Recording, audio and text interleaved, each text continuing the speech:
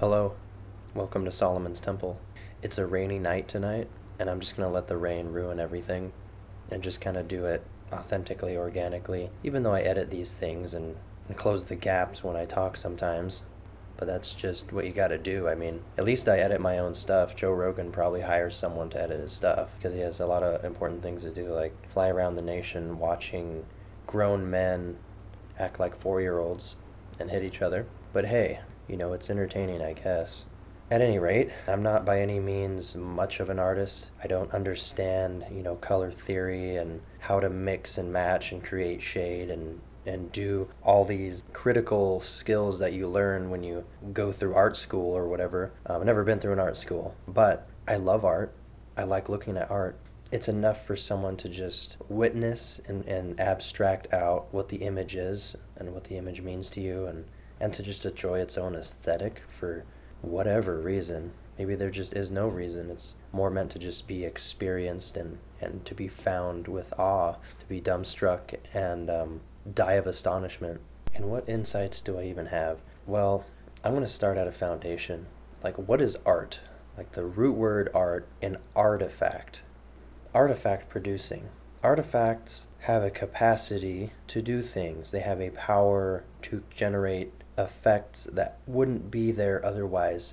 One such artifact of moving images would be the television. It's electromagnetically guided to have a series of organized patterns in an image be electromagnetically formed and moved within a pattern of organization that follows specific electromagnetic rules, and it's streaming in and being processed and produced, and the color images are there and are shifting momentarily as the image is being organized and produced. The electromagnetic color spectrum and placement are going into its respective areas. They're being organized and plotted as they originally were and being coded and being made into the original image, being shot across long distances and transmitted into its set. This, to me, is the ultimate artifact in terms of art. Because what are you looking at? You're looking at moving images and all this improv and these created shows, these theatrics, which would be art, cartoons, art, definitely made by hand. And with this foundationally is a reproduction of reality. This podcast is a reproduction of reality. But it's still inside of a reality. It's still someone being in reality and creating a reality to be beheld that is in reality, but is also not reality. Weird. That's very weird. It's an artifact. Art is artifact making, creation, representation of reality. And what's the point of art, mostly? Well, if it has any serious point, I think it's to convey perspective, convey phenomena, to visualize and understand the visual categories of the perception, to get you to see what the author of the painting wants you to see. And then you have your own personhood to reflect on that, and maybe it aligns and maybe it doesn't.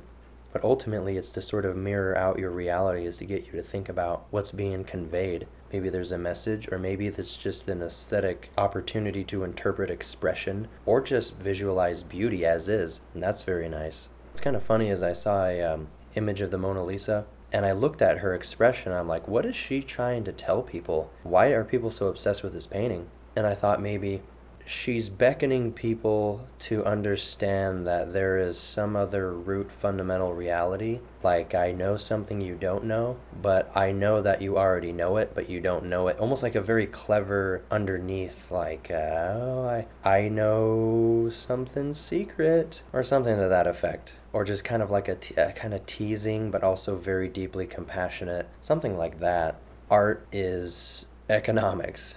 So when I say that, it's not like the whole point of art is to make money, but when you look at an art piece and you try to say, okay, I desire this, man, I would like to have this as a possession, what is its value?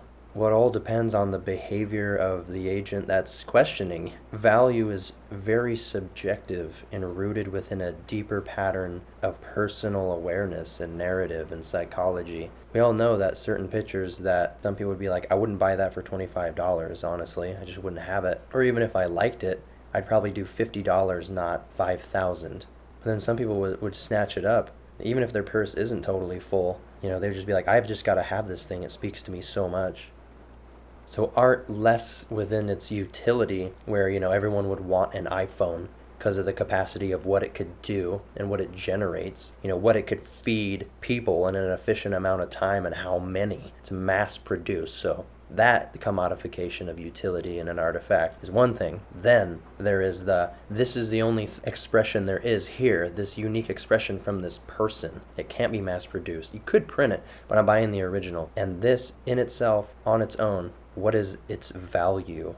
And paintings have sold for multi-million. And you could chop this up to just a big old art, sort of scam dick measuring thing or whatever. But everything has a subjective appeal to the person, but also they don't create necessarily subjective effects because we can abstract out very in-line perspectives and can sort of view it and see it and feel it and talk about it in a very similar way. Art has a way of communicating existential truths and things that are really there that you could work with. It would be a lot different if I was just in a gallery talking to you about how I feel about a piece and you talking to me versus me just coming on here and telling you whatever I feel like telling you. In some sense, the way in which I want to express myself about art alters itself through the artifact of trying to just put together a stream of ideas of what are my thoughts on art. How could I tell you here without looking at you? The perspective and the phenomena of generating the reality and the memory of what is really art. I feel like I bounce my realities off of yours. And when we discuss it, it evolves and takes different patterns and directions, and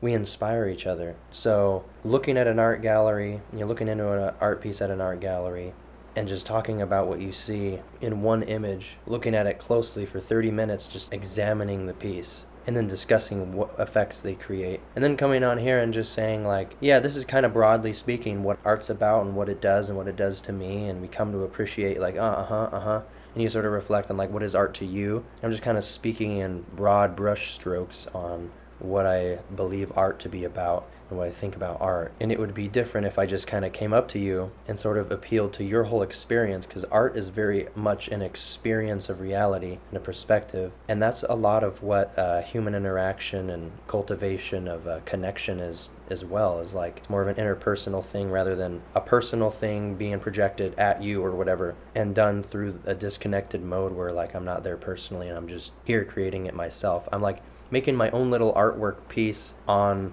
what is art, the whole idea of what is art. I'm just kind of making that happen as we speak. So yeah, so it's just a perspective on just the fact of approaching art in itself. The way you do it, the method, is going to change how you are dealing with the reality you're representing. And to visualize direct experience itself, I would always think is just more valuable than having a representation of what is seen in reality. That the felt presence of the direct views of experience should be honored and valued more than the representational form. Although we are here to communicate our own experiential ways through some mode, and it has to reach people, and it's better to do it very passively. I'm a believer in that, and I don't want to fight people on views and things. I want to represent them, and I want to do it with a microphone more often than not, because if you want to not listen to me, then just don't. No one's emailed me yet. I've had over 1,300 different people tune into my podcast and stuff, or that's how many downloads. But no one's ever really reached out much. Well, I did get a message from someone, hey, I listen. But anyway, yeah. But if you do like my efforts, hey, drop a couple dimes in the bucket. Go to patreon.com/Solomon's Temple. I'd appreciate it. I'm a starving podcaster and artist. I have done art. I've done a lot of acrylic stuff, just shapes and forms. Mainly what I want to convey is just sort of a chaotic thing, but also there's this structure to it. There's discernible features, and it's very colorful, and there's a lot of meandering, but also a lot of leveling and intricacies that you could kind of structure in. I just try to blend it all together and just kind of do what I feel. I literally feel my way through the piece, start at one piece and kind of branch out and go from there, almost like a tree growing or something like that. I just stay on one part and move to the next right next to it, and I keep going right next to it, next to it, next to it, next to it. And I typically don't bounce around the canvas too much or broad stroke it. I stay rather detailed. I made over 30 paintings, 35, something like that. 30 to 40 paintings I think I have done, and it was all done within 2 years probably, each not taking too much more than 2 to 8 hours. I think one of them took about 14, 15 hours to do, maybe a little more than that. A couple of them took quite a bit of time. Did I sell any? Yeah, I did sell some. I actually sold some to Wild Bill, that Wild Bill's tattoo in Roseville. He took like four of my little pieces, gave me a hundo. And I was like, oh, cool. I really like those pieces too, but it's like, you know what? I'll just let it inspire people. I'll let it be like an inspiration for some people to be like, you know, I'm just gonna tat up some of that. What is that image? Like, yeah, I could do a pattern like that. I could throw it in there. Or whatever, you know. It probably has happened. They've been sitting in his studio probably, maybe at home. Maybe it's inspired him. I don't know. But just the fact that like a famous tattoo artist has some of my pieces is pretty awesome. But that's really what I wanted, was just for someone who has major skills and a life capacity to deal with art to have my stuff and be like, yeah, that's from that guy. I'm just like a mark on a part of his life, and he appreciated my art, and he kind of saw like a little bit of himself within me, or something like that. I thought it was pretty cool. And yeah, I've been invited to do gallery stuff, but in the end, it's like I just wasn't there on time, and then COVID hit, and then I wasn't able to display them. And then I gave all my art away, because then I'm like, you know what, art's just art. It's not actually that big of a deal anyway. You know, it's in the end, like what is more important is just like having good food and like having shelter and make sure your feet are warm and stuff. Okay, I'm done with this whole tirade. I will see you next time.